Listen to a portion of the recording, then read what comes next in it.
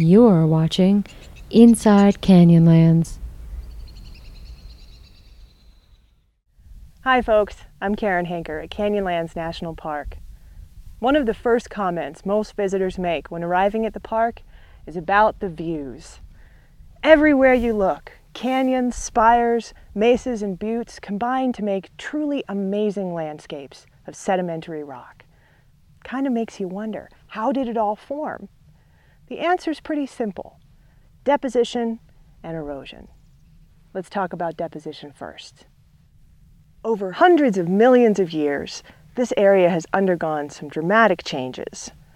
As the North American continent slowly drifted away from the equator, what is now Canyonlands was flooded by oceans, crisscrossed by rivers, covered in mud, and buried by sand. The climate here has resembled a tropical coastline, a sand dune desert, and just about everything in between. And in each of those environments, sediments deposited by wind and water piled up on the surface and buried whatever lay below. Dissolved minerals like calcium carbonate then cemented these buried sediments together, turning them into layers of rock. Each of these layers contains clues, like patterns or fossils, which tell of its depositional environment.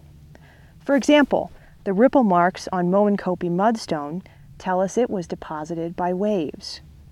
Or the alternating red and white layers of the Cedar Mesa sandstone tell a story of white coastal beach sands periodically covered by iron-rich debris eroded from nearby mountains. It's hard to imagine such major changes and the vast time scale they spanned.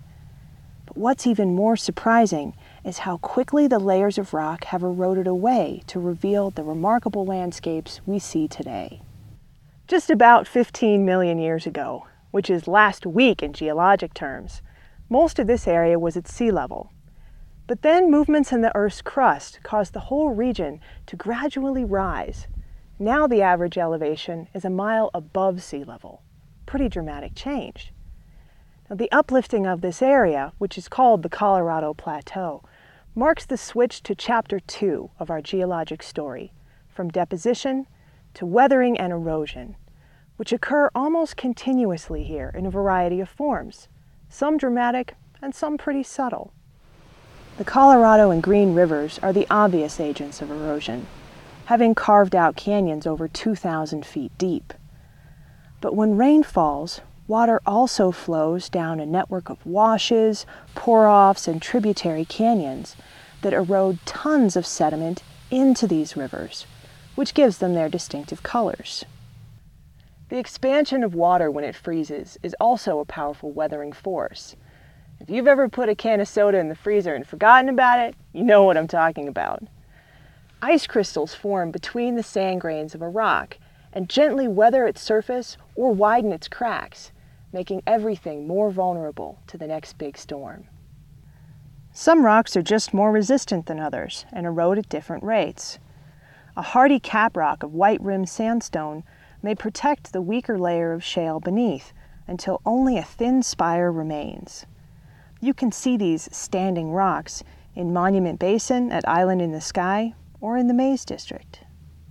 Erosion continues to shape Canyonlands today, and most of the time no one notices. But every once in a while, a major rockfall or landslide will remind us that these landscapes are ever-changing, and that despite its reputation, geology is some pretty exciting stuff.